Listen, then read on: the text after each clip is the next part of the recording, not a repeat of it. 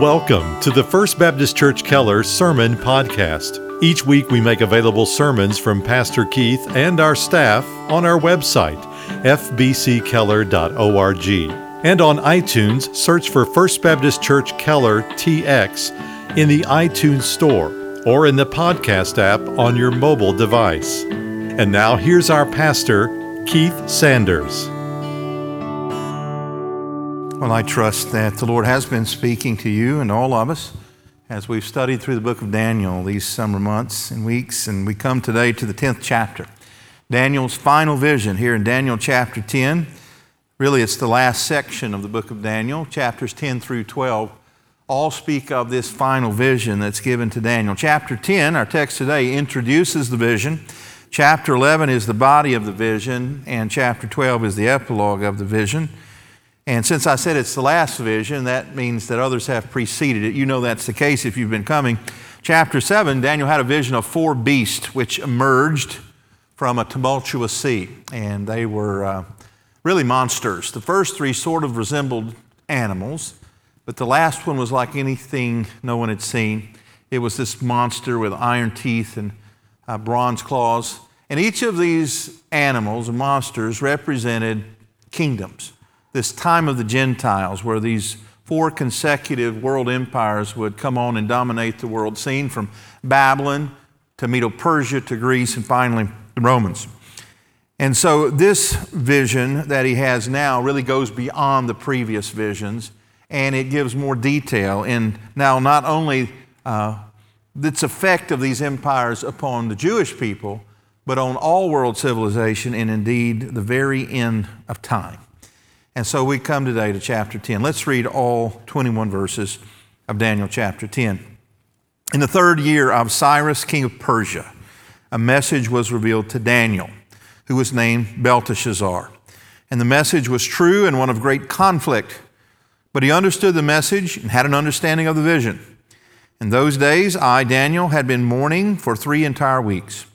I did not eat any tasty food, nor did meat or wine enter my mouth, nor did I use any ointment at all until the entire 3 weeks were completed. And on the 24th day of the first month, while I was on the bank of the great river, that is the Tigris, I lifted my eyes and looked, and behold, there was a certain man dressed in linen, whose waist was girded with a belt of pure gold of Uphaz, and his body also was like beryl. His face had the appearance of lightning. His eyes were like flaming torches, his eyes and feet like the gleam of polished bronze, and the sound of his words like the sound of a tumult. And now I, Daniel, alone saw the vision, while the men who were with me did not see the vision.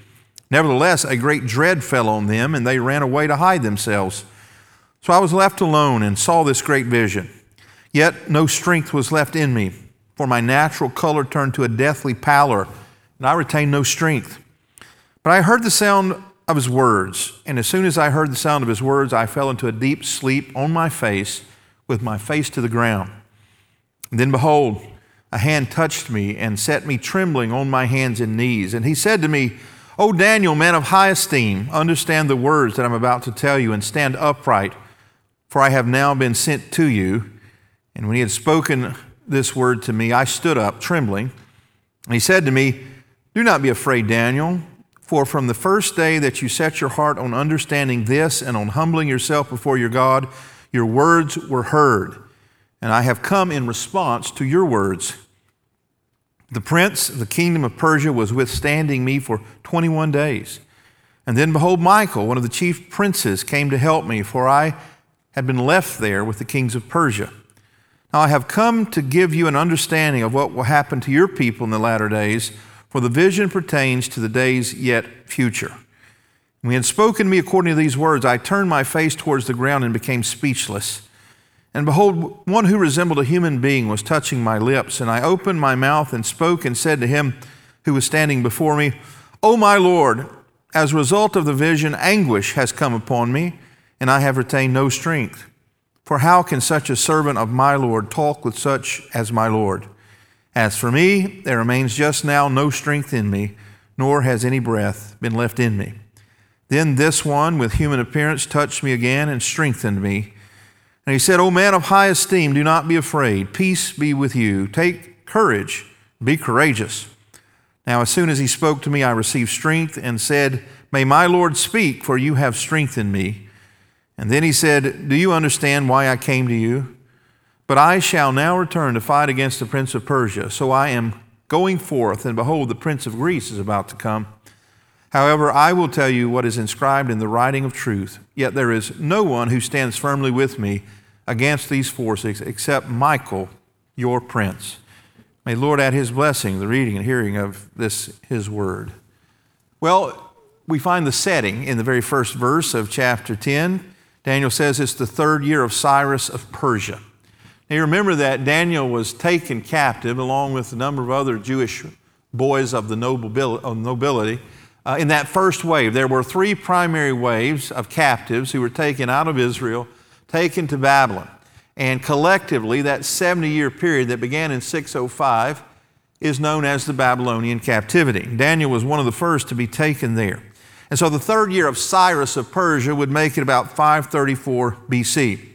And so this would mean that 2 years had passed into which the captives had begun to make their way back to Israel. You remember that they came to Babylon in waves and they went back to Israel in waves. In chapter 9, Daniel had been reading the book of Jeremiah, and he was reminded that God had promised Jeremiah that the captivity was to last 7 years. And so Daniel began to fast and to pray that God would keep his promise.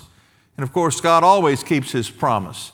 And though the kings and kingdoms came and went, started with Nebuchadnezzar and the Babylonians, and then his descendant, Belshazzar. And Belshazzar, of course, was overthrown by the Medo-Persians, and Darius the Mede ascended the throne. And by this time, this man, Cyrus the Great, is the unquestioned ruler of the Persian Empire.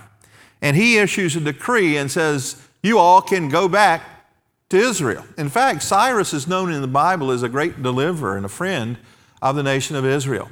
And so they began to organize a little bit. And a man by the name of Zerubbabel led a group of about 50,000 Jewish people from Babylon back to Jerusalem for the express purpose of cleaning up the temple and reestablishing the sacrificial system. They even elected a high priest, a man by the name of Joshua. But 2 years have passed, and word certainly must have gotten back to Daniel by now that the work had stopped. At first it went very well.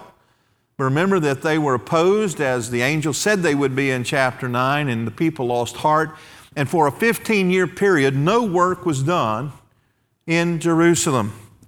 And I think that's why Daniel had such a great internal burden. And there is a great internal burden in leading the Lord's people. Look at verse 2. It says, In those days I, Daniel, had been mourning for 3 entire weeks. I did not eat any tasty food, nor did meat or wine enter my mouth, nor did I use any ointment at all until the entire 3 weeks were completed. This is Daniel's internal burden. Now, Daniel was an old man, well into his 80s, and one of your first thoughts might be, well, if Cyrus said the people can go back to Jerusalem, why didn't Daniel go? Well, there are a couple of possibilities why Daniel's still in Babylon. One is because of his age and physical condition, maybe he felt he was too weak. He would not make the journey. That's a real possibility. But it may be also that Daniel, because of his elevated status within the government, felt like the best place where he could be of the most use to his people was in Babylon, where he could be their intercessor rather than their leader. What we do know, because the Bible doesn't say, by the way, why Daniel stayed in Babylon, what we do know is that he, to the day he died, carried a great burden for the people of God. Now, this reminds me of a number of other biblical characters. In the New Testament, we find the Apostle Paul, who loved his Jewish brethren. In fact, he said, Brethren, my heart's desire and prayer to God for Israel is that they would be saved. I think, of course, of the Lord Jesus, when he looked out over the city of Jerusalem, occupied by millions of people, the vast majority of whom rejected their Messiah, cried out to God, Jerusalem, Jerusalem, who kills the prophets and stone those who are sent to you. How many times I would have gathered you as a mother hen does her brood, but you would not. And that tells me something important. You cannot have the heart of God for his people and be emotionally neutral about lostness. Let me say it again. You cannot have the heart of God for His people and be emotionally neutral about lostness. It should grieve all of us that even in our own nation, the vast majority of our population does not serve the Lord. Daniel was not emotionally neutral about that situation. He was incredibly moved by it. And so he begins to weep, cry out to God. I take very literally. And because he was so brokenhearted, he could not and he would not eat. The Bible says he didn't eat any tasty food. That means the dainties of the court. Remember, he was a high official. He could have anything to eat he wanted, but he denied himself. And it was not just that he ate only staples.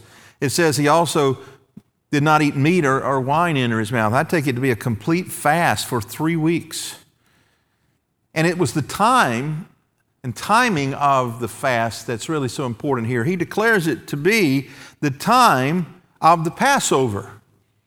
And so through the Passover, which was a time of celebration, where they looked back in time and saw how Jehovah God led their ancestors out of Egyptian slavery and brought them through the wilderness and into the promised land.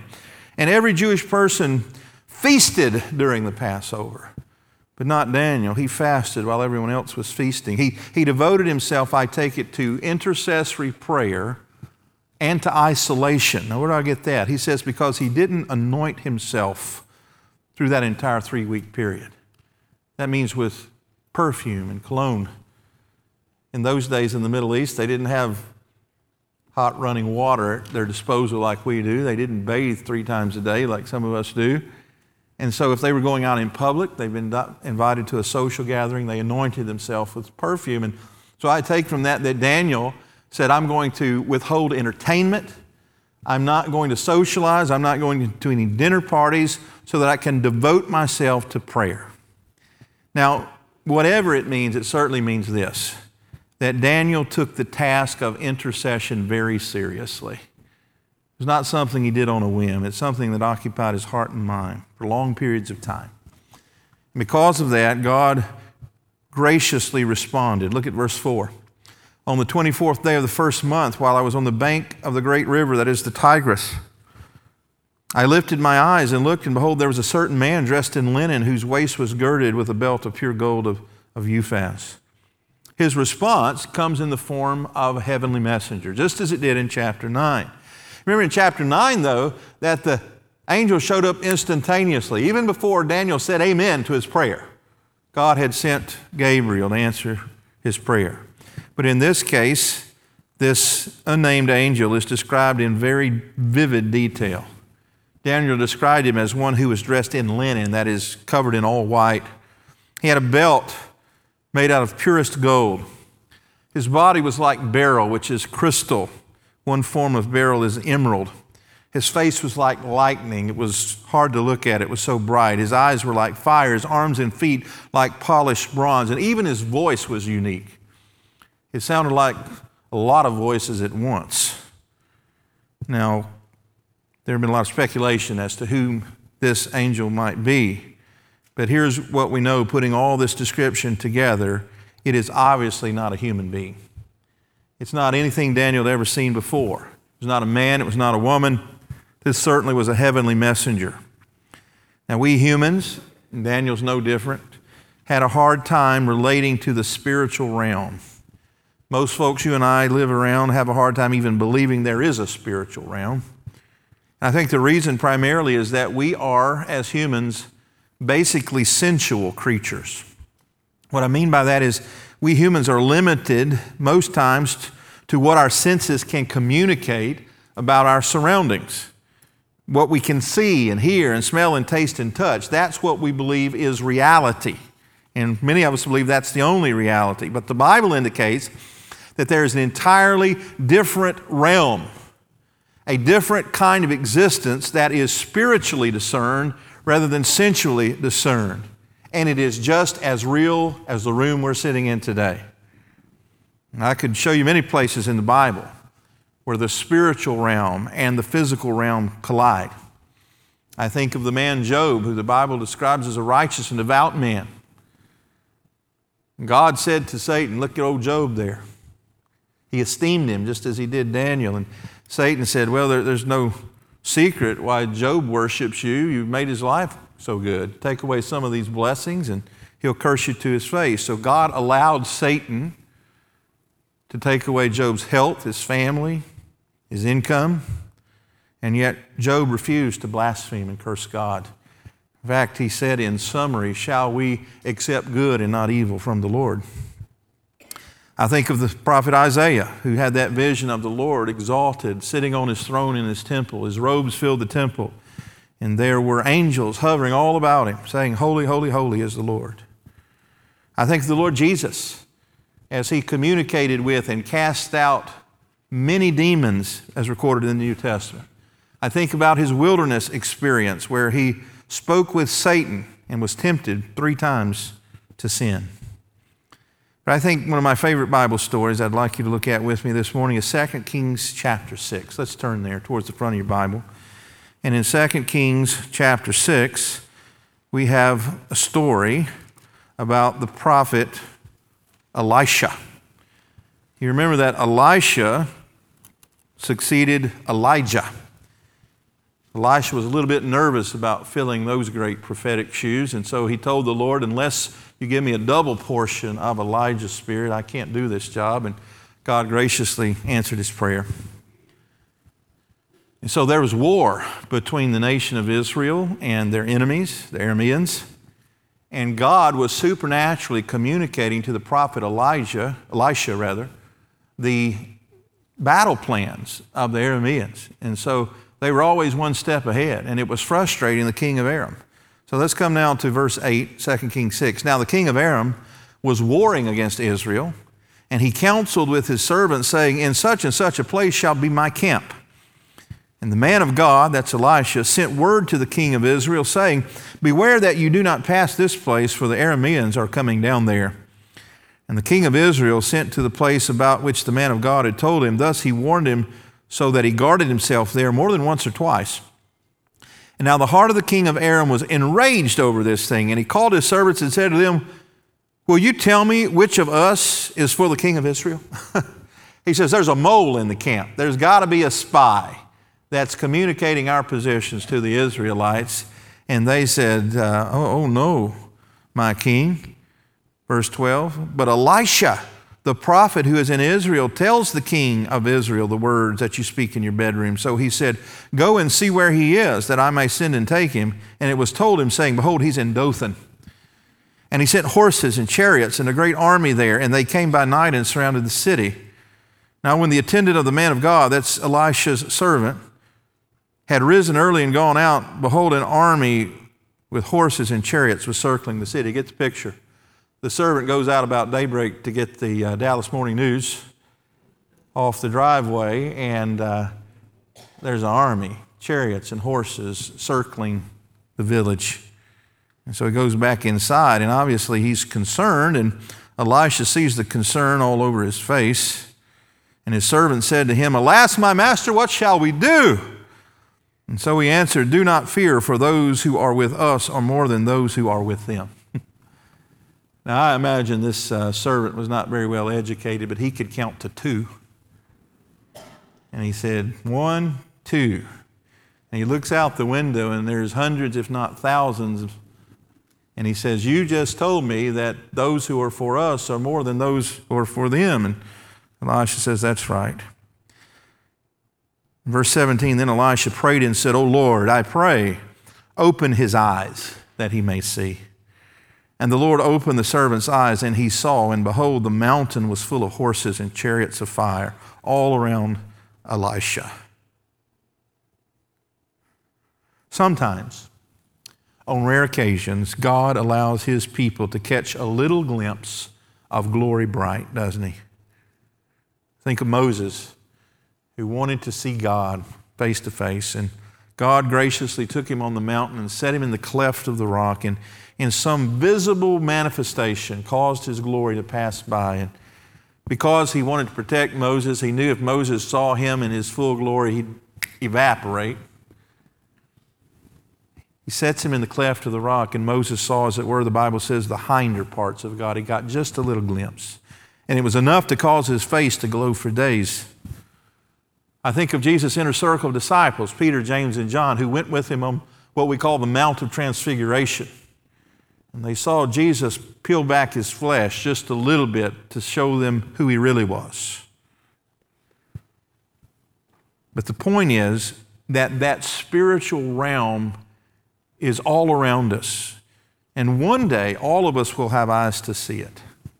And Daniel got a little glimpse here in chapter 10 into God's heavenly realm. The reason that he did was not to cause him fear, it was to give him encouragement. Look at verse 10, this angelic encouragement. Then behold, a hand touched me. Remember, Daniel does what we would have done. He went down on his face. The blood rushed out. He was lightheaded, could barely breathe. But God's merciful, isn't he? Then behold, a hand touched me and set me trembling on my hands and knees. Couldn't stand up all the way yet. He just kind of started that way. He was trembling. Probably one of the most famous gospel songs written in the 20th century is called "He Touched Me." And it speaks of Jesus, and though he walked and talked among men with communicable diseases like leprosy, often could be found touching people. There's something special about the human touch, isn't there? I think one of the reasons this COVID lockdown has been so hard on us is we can't hug each other. We can't embrace, and we can't have that closeness that we once did that can only be communicated with the human touch. And so this angel touches him not to strike him down, but to encourage his heart. Verse 11, he said to me, "O Daniel, man of high esteem." That's the second time in 2 chapters that an angel has said, "Daniel, you are esteemed in heaven." And we saw last week, of course, Daniel was esteemed on earth. He was wise and generous and kind. Everyone looked up to Daniel. But he says, "You are esteemed in heaven." But we said that the way to be esteemed in heaven is different than on earth, because we don't have anything to offer God. We can't impress him with our bank account, our diplomas, or our achievements. And so the only way to be esteemed in heaven is to be obedient, to be faithful servant, and Daniel obviously was. He says, "Understand the words that I'm about to tell you and stand upright, for I've now been sent to you." And when he had spoken this word to me, I stood up trembling. Then he said to me, "Do not be afraid, Daniel, for from the first day that you set your heart on understanding this and on humbling yourself before your God, your words were heard, and I have come in response to your words." You remember the first vision that Daniel had involving an angel was answered immediately. Gabriel showed up before he said amen. But in this case, he's been praying for 3 weeks and heaven seems to have been silent. And now he explains the 3 weeks of silence. Verse 13, "But," he says, "I was sent the second you started praying, but the prince of the kingdom of Persia was withstanding me for 21 days. Now, who is the prince of the kingdom of Persia? It's not Cyrus. It's not some human being at all. I take it to be a demon. Some spiritual being represented this nation of Persia, this region. He was withstanding me for 21 days, the exact amount of time that Daniel had been praying. And then behold, Michael, one of the chief princes, this is another angel, came to help me, for I had been left there with the kings of Persia. Now I have come to give you an understanding of what will happen to your people in the latter days, for the vision pertains to the days of the future." This is angelic encouragement. Our reflex response when we catch that little glimpse of the spiritual realm seems to be fear rather than joy. We see this in a number of places in the Bible. Again, Isaiah, when he saw the Lord high and lifted up, the angels hovering around singing, "Holy, holy, holy," he didn't rejoice. He didn't celebrate. He did what Daniel did. He went down in fear. He began to grovel and say, "Woe is me, for I dwell among a people of unclean lips, and I have unclean lips." The Apostle Paul, on his way to persecute Christians on the Damascus Road, when he saw the risen Lord Jesus in all of his glory, was blinded, went down into the dust. I'm thinking of Luke chapter 2, when those heavenly messengers came to those shepherds abiding in their field, keeping watch over their flocks by night. What was the first thing out of the angel's mouth? "Fear not, for I bring you good news of great joy." Why did he have to say fear not? Because he saw it in their faces. They were afraid, and you would be too, and I would be too. God often did something tangible to put the person being communicated to at ease. In Isaiah's case, he had one of the angels come and take a coal from the altar and touch his lips to say, you've been forgiven of your unclean lips. In the case of the Apostle Paul, he sent a messenger and his eyesight was restored and he started on that path of discipleship. In the case of the shepherds, he gave them indeed the greatest news of all time, that the Messiah had been born. These calmed their fears. And this angel here in chapter 10 says something very similar to Daniel that the angel said to the shepherds in Luke 2. Look again at verse 12. Then he said to me, do not be afraid, Daniel. Because Daniel was afraid. He says, I'm not here to judge you. I'm here to encourage you. I'm here to explain the meaning of the end times to you. The reason that Daniel's prayers were delayed in their answering is that just as there is turmoil and resistance to God's message in this physical realm in which we live, there is turmoil and outright warfare in the spiritual realm in which the angel lived. And Satan mustered his resources to prevent, as well as he could, this message getting to Daniel, because he knew Daniel was going to get it to us. And he knew that every believer who would read it after he wrote it down would be encouraged to serve the Lord and to trust His sovereignty. And that's the last thing Satan wants to happen. And so that brings us finally to verse 13 of this spiritual warfare. What is the nature of this warfare? Well, we know a little bit about warfare. Some of you are veterans. Some of you served and fought, and we've all observed it. We've all read about it. We know for there to be warfare, there have to be combatants. And in spiritual warfare, there are two groups of combatants. One is faithful angels, servants of Jehovah. The Bible calls them the heavenly host. The Bible says they are innumerable. There's so many, no man could count them. And they are opposed by the fallen angels under the authority of Lucifer, Satan, who is our adversary and our enemy who is seeking to destroy us, Peter says. He's against God and God's people and all things that God loves. And so most people in our culture have some sort of understanding of the battle that's going on between Satan and God. But there's two primary fundamental misunderstandings, I think, as it relates to Satan and this battle that's going on. And we Christians know this, but we need to remind ourselves often that Satan is not omnipotent, is he? Our God is. He's all-powerful. Satan is limited. He is not omnipresent. He can't be everywhere at once as our God is and can be. And so really, the ultimate victor in this battle has never been in question.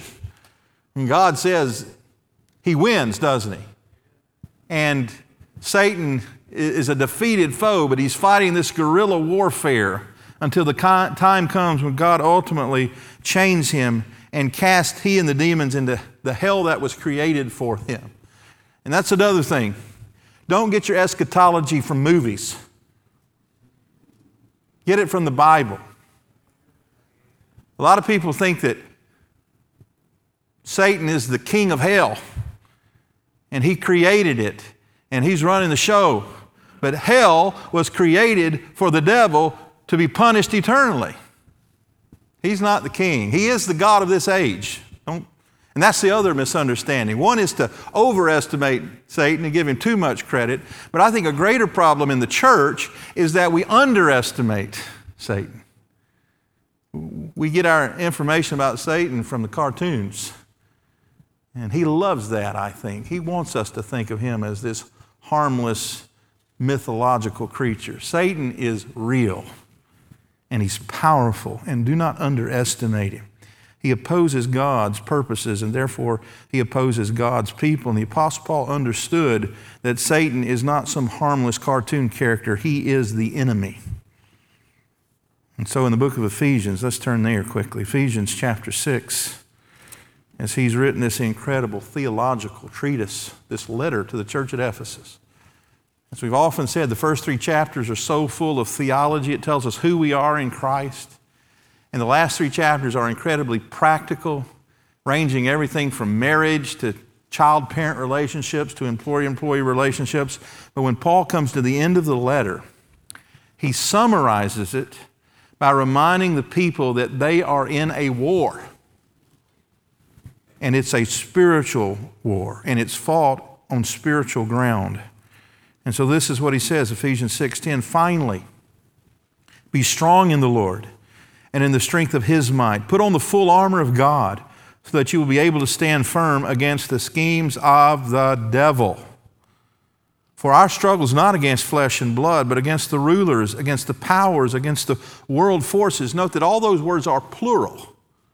Satan has at his disposal incredible resources that he brings to bear against the church.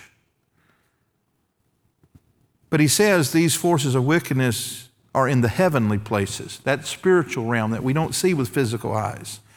Because of this, therefore, take up the full armor of God so that you will be able to resist in the evil day, and having done everything to stand firm. Stand firm, therefore, having girded your loins with truth, and having put on the breastplate of righteousness, and having shod your feet with the preparation of the gospel of peace. In addition to all, taking up the shield of faith with which you will be able to extinguish all the flaming arrows of the evil one. And take the helmet of salvation and the sword of the Spirit, which is the word of God, with all prayer and petition. Pray at all times in the Spirit. You know what Paul's saying? He's saying God has provided everything you need to win this battle every day. The helmet of salvation. If you're born again, you have that assurance of salvation. You can run through a troop, can't you? Put on that shield of faith. Satan is shooting fiery darts at you every day, but you can extinguish every one of them through faith. You have that belt. You have it girt tight. You're ready to move and be nimble. You have that feet which can stand on firm ground, those hobnail boots that you can dig in your heels and stand on even uneven ground. Why? Because the Lord is with you. He's provided everything you need. His Spirit is within you. And He's given you one offensive weapon. What is it? The sword of the Spirit is the Word of God. And so in short, I said last week that the secret to Daniel's 70-year ministry is that he was devoted to two things and two things only. Do you remember what they were? The Word and prayer. That's what Paul says here. Having put on the armor of God, devote yourself to prayer and use of that one offensive weapon, the sword of the Spirit, the Word of God. Got a secret for you. That's how the Lord Jesus defeated Satan in His wilderness experience. He was hungry. He had fasted for 40 days. Satan tempted Him on 3 occasions. And on every occasion, having spent that time, I believe, in prayer, he quoted the Word of God. And friends, let me say the most obvious truth in the world. If it was good enough for Daniel, it's good enough for us. And if it's good enough for the Lord Jesus, more importantly, it's good enough for us. We are in a battle every day of our lives. And I think Satan would be very happy for us to sit on the sidelines and not even recognize a battle's going on. But when we're in the battle, Paul wants us to know that we fight this battle on our knees. That's why he says our battle's not against flesh and blood. Let me put a little finer point on that, Christian. Your battle is not against Planned Parenthood. Your battle is not against some political party. Your battle is not against some organization or even individual that is particularly blasphemous. Those organizations that I just mentioned and those individuals that I just mentioned are really just under the authority of Satan. He is the one who's really controlling things behind the scene. That's true today. It was true 2,500 years ago in the day of Daniel. That's what the angel is saying to Daniel in Daniel chapter 10. Daniel, there is a battle going on in a realm that you don't normally see with your eyes, and it is raging. But here's the good news, Daniel. Stand on your feet. We win. That's what all of eschatology is about, whether it's the book of Daniel or the book of Revelation. It is to encourage the saints. And next week when you come back, we're going to get into the guts of this vision in chapter 11. And like someone told me this week about what we're experiencing in our country, cheer up. It gets worse. And it gets really bad. in chapter 11, but hold on because chapter 12 is coming. And hold on, Christian, because joy is coming. In the end, God shows himself to be perfectly sovereign. All of human history is playing out according to his plan. And in the very end, we win. Let's thank the Lord. Heavenly Father, Lord, we thank you for your word. We need encouragement, Lord. I do. We carry burdens just as Daniel did for his people. And if we don't, we're not living right, because we know the Lord Jesus carried great burdens for the lostness all around him. So, Father, if there's some here and they're carefree, even in the midst of a lost and dying world, if they're born again, Lord, would you burden their heart as you did the Apostle Paul, as you did Daniel for his people. Drive us to our knees, Lord, that we call out to you for mercy because we know you're merciful. Father, I thank you for the example of Daniel. Though he was fearful, as we often are, you encouraged him. You touched him, Lord. You spoke words. You showed him how it's going to end. And Father, I pray that that would be the cumulative effect of these 13 weeks in Daniel, that your people, Christians here at First Baptist Church of Keller, would be emboldened, even in the face of suffering, to serve you until the end. Lord, we know how it turns out. The victory is not in question. Satan is not going to win in the end. You are. But until then, it's going to be a battle. It's going to be hard. And so, Father, I pray if there are Christians who are on the sideline and they don't really seem like the battle's even something to be concerned about, would you open their eyes just as you did Elisha's servant? Would you show them that there's warfare going on, Father, and they need to be in it? God has given them everything that is necessary for them to be successful. And Lord, it may be that there are some in this room who've never taken on the helmet of salvation. They're not in a battle because they're on the wrong side yet. So Father, I pray by your Spirit you'd open blind eyes today, that they would see their need of a Savior. And I pray that by your Spirit you'd grant faith and repentance to the lost here today. Encourage the saints, save the lost is our prayer. And we pray it in Jesus' name and for his sake. Amen. Thank you again for listening to our broadcast. To learn more about First Baptist Church in Keller, Texas, or to hear more sermons by Pastor Keith and our staff, visit us online at fbckeller.org.